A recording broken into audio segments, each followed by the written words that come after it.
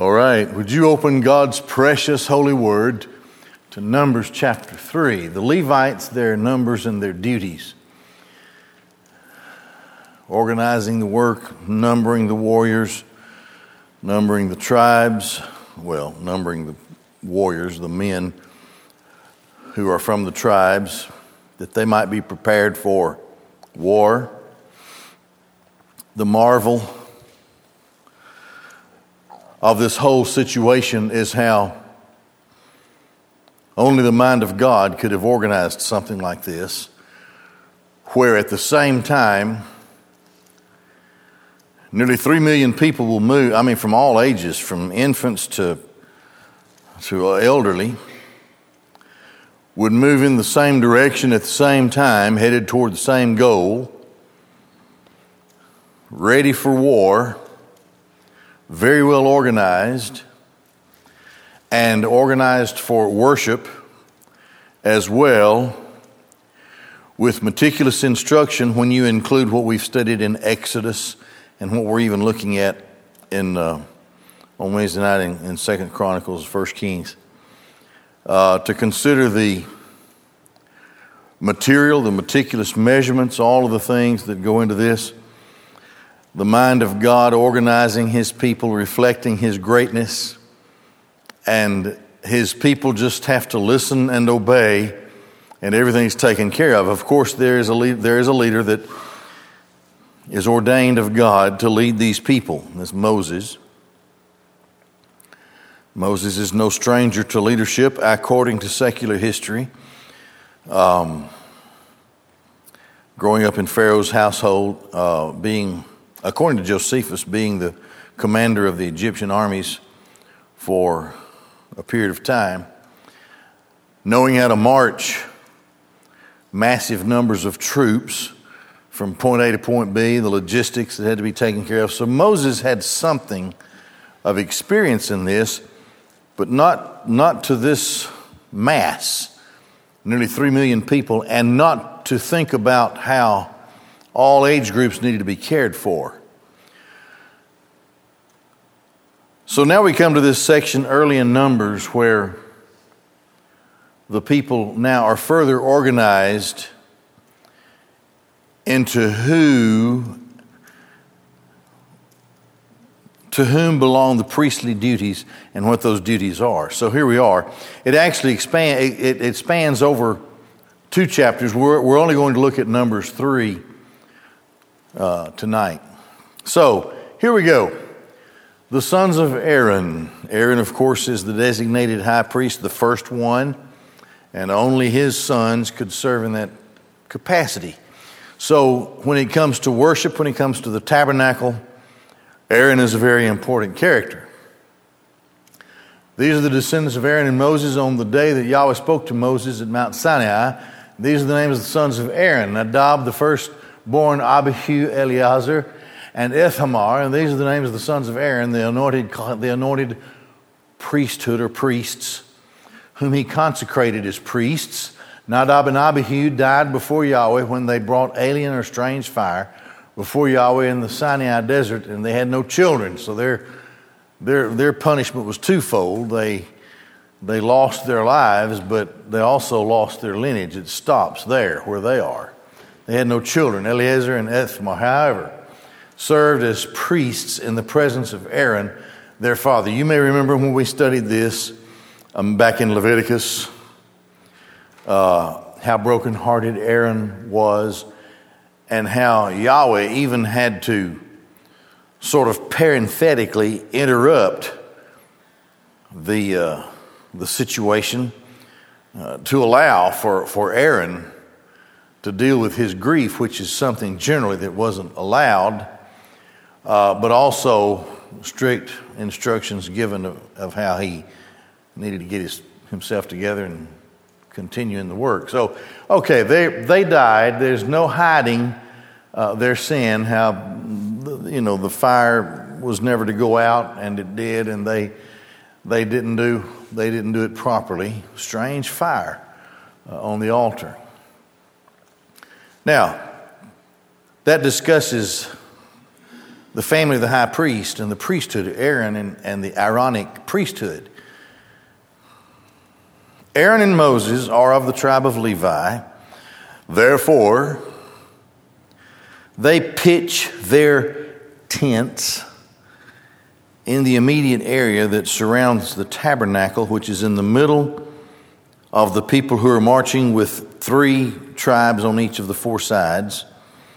With tribes on each of the 4 sides, half tribe, and then, of course, the Levites considered as a tribe. So here they are marching in the way, moving toward the land of Canaan, the promised land, as they should, inclusive in the progress of God's people, and central to it is the worship of Yahweh, the true and living God. This is appointed then, of course, to Aaron and his sons as high priest and as the priesthood in that sense. But then here are the rest of that tribe, the Levites, and they are to be servants to the priests. Now, these instructions don't leave anything out. No one can argue about whether or not he can flank this side or that side or the front or the rear of the tabernacle when he sets up his camp, and what part he's supposed to take care of. All that is given by instruction from Yahweh through Moses. Yahweh spoke to Moses, saying, "Bring forth the tribe of Levi and present them before Aaron the priest, that they may serve him," that is, minister to him. Now, what does that mean? That doesn't mean that Aaron is treated like a king and that they pander to his needs. That's not what it means at all. What it means is that the one who is responsible for the assurance of proper worship is the high priest. He has a great responsibility, but he can't do all that stuff. You have thousands of people coming on a weekly basis to offer offerings and do things that are needed. And then all of the things on the inside, the holy place, there are rituals that have to be taken care of with regard to the lampstands and the showbread and the table and all that. And then, of course, once a year, the Holy of Holies. Well, anyway, Aaron obviously can't do that himself, nor even Aaron and his sons. Therefore, the Levitical priesthood would serve to Aaron in the sense of being ministers. You have a need in your worship life, and you have a need to offer a sacrifice, one of the 5 that we've discussed back in the book of Leviticus. Some special need. The first place you come to when you enter into the courtyard of the tabernacle is you come to the brazen altar, and you come with your sacrifice, your offering, and there you are met by a Levite. And this happens, there's no telling how many times a day this would happen. It's a great deal of physical work. It's a great deal of spiritual work in the sense of doing what's needed to be done to offer the sacrifice, to make people understand how to properly offer the sacrifice, what's meant by the whole thing. And these animals would not be any lightweight animals, so after the sacrifice is made, the carcass has to be appropriately disposed of in one way or another, depending on what kind of offering it was. So that takes a lot of priests. Now the brazen altar, the altar is a big thing, so it was capable of handling quite a bit of sacrificial work or responsibility as it was there just inside the entrance to the tabernacle. So this is what the Levites are to do. They are to minister before Aaron, the priest or the high priest, so that they could serve him. They shall keep his charge and the charge of the entire community before the tent of meeting to perform the service of the Mishkan, the service of whatever's to go on in the tabernacle. They shall take charge of all the vessels of the tent of meeting and the charge of the sons of Israel to perform the service of the Mishkan. And you go back to the book of Leviticus, and it's repeated in Deuteronomy. What is required in this worship and in this sacrificial system of worship in the Old Testament is very meticulous. And the priests and the worshiper, but the priests especially, they have to get it right. They are under a great responsibility to make sure this whole thing is done right. You shall give over the Levites to Aaron and his sons, to be wholly given over to him from the sons of Israel. Appoint Aaron and his sons, and they shall keep their priesthood, their priestly place, office, and any outsider, that is any non-priest, you can't just... I'm reminded of the guy when I grew up in Gadsden. And when I grew up in Gadsden, as I grew up there, the Goodyear Tire and Rubber plant was probably the driving economic force there. Thousands of people were employed by Goodyear. It's been a long time, I don't think it's that way anymore, but whenever, and it was sort of a flagship plant. There were other Goodyear plants, but they weren't as big as the Gadsden plant. And the other plants may have voted in a contract renewal not to strike or whatever, but I think every time when they couldn't come together, I think every time the Gadsden guys voted to strike. Am I right? And so, my dad was in business, and you really had to think about this. When these guys were on strike, they couldn't spend money. And there was a guy who had become frustrated with the length of weeks that they had gone into the strike. I mean, this was really getting pretty serious. The strike had gone into several weeks. And this guy said, well, I can always go back to preaching.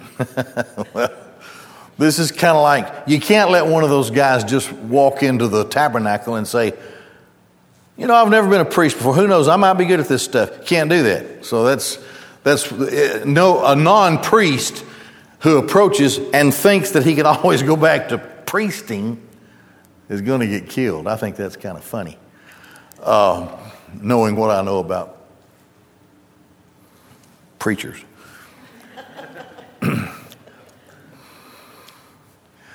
Yahweh spoke to Moses, saying, as for me, I have taken the Levites from among the sons of Israel in place of all the firstborns among the sons of Israel who have opened the womb, and the Levites shall be mine. For all the firstborns are mine since the day I smote all the firstborns in the land of Egypt. I sanctified for myself all of the firstborns of Egypt, both man and beast, and they shall become mine. I am Yahweh. All right, here comes this firstborn thing again that takes us back to the book of Exodus. Goes back to Passover. What happened on that night of Passover? Well, if you didn't believe in Yahweh, and if you didn't believe in the redeeming blood of Yahweh, the delivering blood of Yahweh, as he prescribed, then the firstborn of your family and the firstborn of your beasts, and they would die on the night of Passover. Here's the deal with regard to Passover and the law of the firstborn. Everybody deserved to die. However, graciously, there was a provision made. A substitute could be offered, the Paschal lamb, the Passover lamb, a spotless lamb. And its blood would have to be put on the doorpost of the household. That household would be delivered from the death blow of Passover night and the death of the firstborn.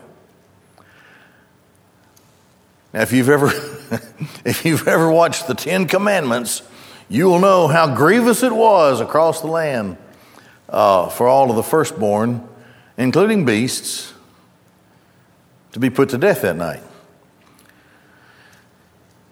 In Psalm 78 and Genesis 49, we have other references to the firstborn, and it speaks of the strength and the vitality of the people. So the Hebrew words that are used to surround this ordeal of the firstborn describe the initial opening of the womb. Now, it was a son. It was the firstborn son. And the firstborn carried certain benefits for being the firstborn. He was the representative of the family. He would receive, I think, twice the inheritance of what the rest of them would get. It was his responsibility to make sure that his mother, the widow, was cared for and his unmarried sisters were cared for. So he was the strength and vitality of the family. On several occasions in the Old Testament, Israel is referred to as the firstborn of Yahweh. So in the law of the firstborn, Yahweh essentially says, you owe your strength to me. You wouldn't have any strength, you wouldn't have an existence if it wasn't for me. So God declared that the firstborn would be his. And in doing that, he was saying that the nation was his. He claimed the strength and vitality of the very nation itself through claiming the firstborn. And so the people would further understand that Yahweh owned them and that they owed him everything, but he only required a tithe of all that they would have. So now, here, Yahweh says, here's what I'm going to do. I'm going to substitute the males of the Levites for all of the firstborn of the families of Israel, for the rest of the tribes. That's what he says he's going to do. He's going to take the Levites in exchange for all of those firstborn. Now, there's more said about this along this passage here in a minute or two. So then the Levites are numbered. Yahweh spoke to Moses in the Sinai desert, saying, count the sons of Levi according to their father's house, according to their families. Count all of the males from age of 1 month and upwards. So Moses counted them according to Yahweh's word, just as he was commanded. And these were the names of Levi's sons, Gershon, Kohath, and Merari. Now, we cover Kohath in chapter 4, but anyway, let's look at this general overview here of the numbering of the Levites. The names of the sons of Gershon, according to their families, were Libni and Shimei. And the sons of Kohath, according to their families, were Amram, Itzhar, Hebron, and Uzziel. And the sons of Merari, according to their families, were Mali and Mushi. And the families of Levi, according to their fathers' houses. For Gershon, the Libnite family and the Shimeite family, remember those guys? They were back up there in verse 18. So they were divided into these two. The Libnite family and the Shimeite family, these are the Gershonite families. More is said about that in Numbers 4, and God willing, we'll get there next time. The charge of the sons of Gershon in the tent of meeting included the Mishkan, the tent. Okay, now here's what's happening.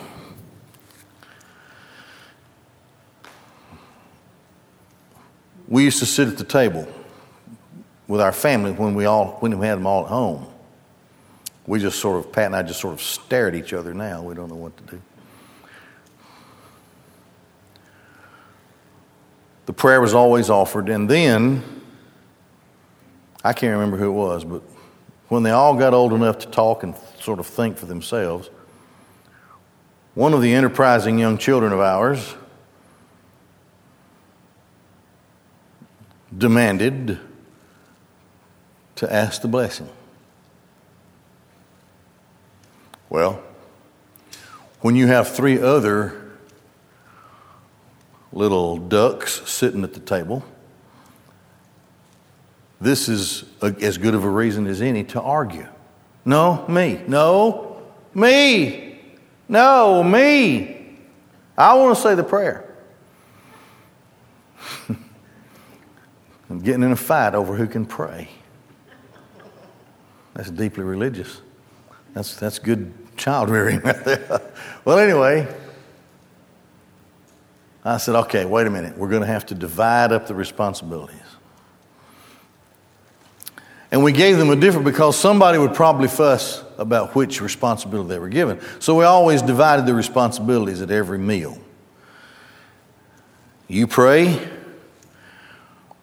for the bread and our food. You pray for the drink. You pray for the hands that made it. And you pray for the hands that earned it. That seemed to settle everybody down. So we'd take a deep breath and wait until this prayer was over and we could eat. You didn't have to worry about that here. Point being, Yahweh assigns everybody where they're to be and what they're to do. So they can't argue over, I want on the right side or the left side of the tabernacle when we travel. No, I want to be the one who rolls up the gold stuff. I'm tired of rolling up the canvas stuff. You know, there's none of that. So here's what goes into that right here. They were given this charge, as we saw in verse 25. Continuing in verse 26, the hangings of the courtyard, the screen of the entrance to the courtyard, which is around the Mishkan and the tabernacle area, and the altar, its ropes, as well as all the work involved for Kohath, the Amramite family and the Izharite family, the Hebronite family and the Uzzielite family. These are the families of Kohath. The number of all the males from the age of 1 month and upward amounted to 8,600, and the keepers of the charge of the holy, or the holy place. All right. The families of the sons of Kohath shall camp to the south side of the Mishkan, of the tabernacle. So, okay, this is where you're going to be.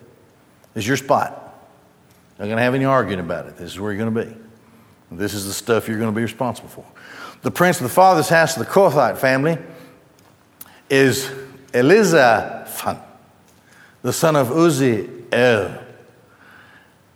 Their charge included the ark, the table, the menorah, the lampstands, the altars, holy utensils with which they would minister, and the screen and all the work involved. Now see, that's what I'd want to do. The ark. That's what I'd want to do. But because I wanted to do it, he probably wouldn't let me. The prince over all the princes of the Levites shall be Eleazar, the son of Aaron the priest, and the appointment of all the keepers of the charge of the holy. For Merari, the Machlit family and the Mushat family, these are the families of Merari. Their tally, according to the number of males from the age of 1 month and upward, was 6,200. The prince of the father's house of the Merarite families is Zuriel, the son of Abihail. They shall camp on the north side of the Mishkan. So now they know where they're going to be camping. The appointment of the charge of the sons of Merari included the planks of the Mishkan, its bars, pillars, sockets, utensils, and all the work involved. Also the pillars of the surrounding courtyard, their sockets, stakes, and their ropes. Camping in front of the Mishkan, in front of the tent of meeting to the east, were Moses, Aaron, and his sons, the keepers of the charge of the sanctuary, as a trust for the sons of Israel. Any outsider who approaches shall be put to death. The sum of the male Levites, according to their families from age of 1 month and upward, counted by Moses and Aaron, according to the word of Yahweh, was 22,000. Okay. So these Levites, they have their job. They know what they're supposed to do. So when the time comes and the pillar of fire swings around and they're to start marching, everybody knew what he was to do. So it was very organized, and they would take down what their responsibility was and roll it up, pack it up, and carry it, and on they go. When the time came to stop, they would take that same thing, know right where to go, and they'd set that thing up. And it was a well-organized work. And their number, what? 22,000.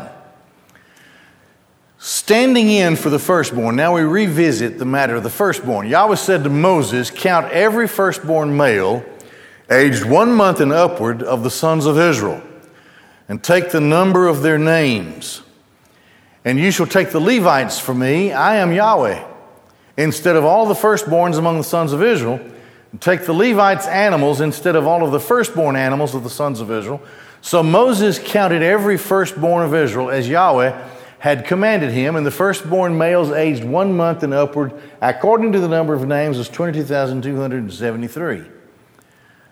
Okay, so now you got a difference of 273. Yahweh spoke to Moses, saying, take the Levites instead of all of the firstborns among the sons of Israel, and the Levites' animals instead of their animals, and the Levites shall be mine, I am Yahweh. As for the 273 of the sons of Israel who required redemption, who are in excess of the Levites, you shall take 5 shekels per head, according to the holy shekel, the temple shekel, by measure that had already been given, by which the shekel is 20 gerahs. There it is. And you shall give the money to Aaron and his sons in redemption for the firstborns who are in excess of them. So now what happens to the excess of the number of Israelite firstborn? They are redeemed. And that redemption money is paid and given to the high priest and his family, his sons. Now, Moses took the redemption money for those in excess of those redeemed by the Levites. He took the money from the firstborn of the sons of Israel, 1,365 of the holy shekels. Then Moses gave the money of those redeemed to Aaron and his sons in accordance with the word of Yahweh, as Yahweh had commanded Moses. Okay, so this eliminates the confusion as they march, any confusion about the firstborn and what that means. There's not going to be a lot of that kind of situation or circumstances as they march. Of course, there's still the responsibility of being a firstborn and so forth.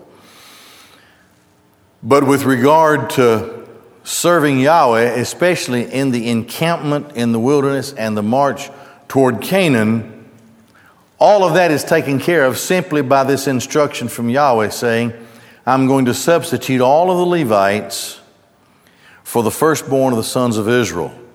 So that would simplify things, and the service then that the Levites would give would stand in place of what would have been required of all the firstborn. So redemption money was given, and that statute, this statute is established. There won't be any confusion or argument or whatever as the people go along the ways. Now, in the first 10 or so chapters of the book of Numbers, things seem so smooth. Everything is so well organized. All you got to do is do it, right? You just follow the plan. Here's the deal. When there are nearly 3 million of them, some of them aren't going to be happy. Can you imagine that? Even though God Himself had given the instructions for organization and worship and warriors and all this kind of stuff, and more yet to come, still there are those within the congregation who are not going to be happy. I don't know through the years how many times some irate member would come to me, and I would just finally stop and say, what would it take to make you happy? I don't remember ever getting a reply on that question. They just weren't going to be happy. Not happy. Well, here's a quarter, call somebody who cares, right? Now, the things that people become unhappy about are nobody would be unhappy about some major deal. It would always be some minor deal. Something that nobody really cared about. So here's the point. In later in the book of Numbers, we begin to see the strife and the sins of the people, the disobedient, the murmurings, and poor old Moses. He's been dead a long time, but go ahead and say a prayer for him anyway, because we're going to be studying about him here, and he needs all the prayers we can get as we look through the book of Numbers. This particular part and this particular organizing of those who would lead in worship, the Levites, will continue into Numbers chapter 4. We'll pick that up next time. So let's pray together. We'll be through. Father God in heaven, we marvel at your word and at the great care that you take to tend to your people and to our worship. Thank you that we are even permitted to come before you and worship. And so, Lord, I pray that as we study these things from so long ago, we will learn these lessons about the importance of warfare and organization and administration and worship and responsibility that we have in all of those things. Oh, Lord, apply these things to our lives in these days. We ask it in Jesus' name. Amen.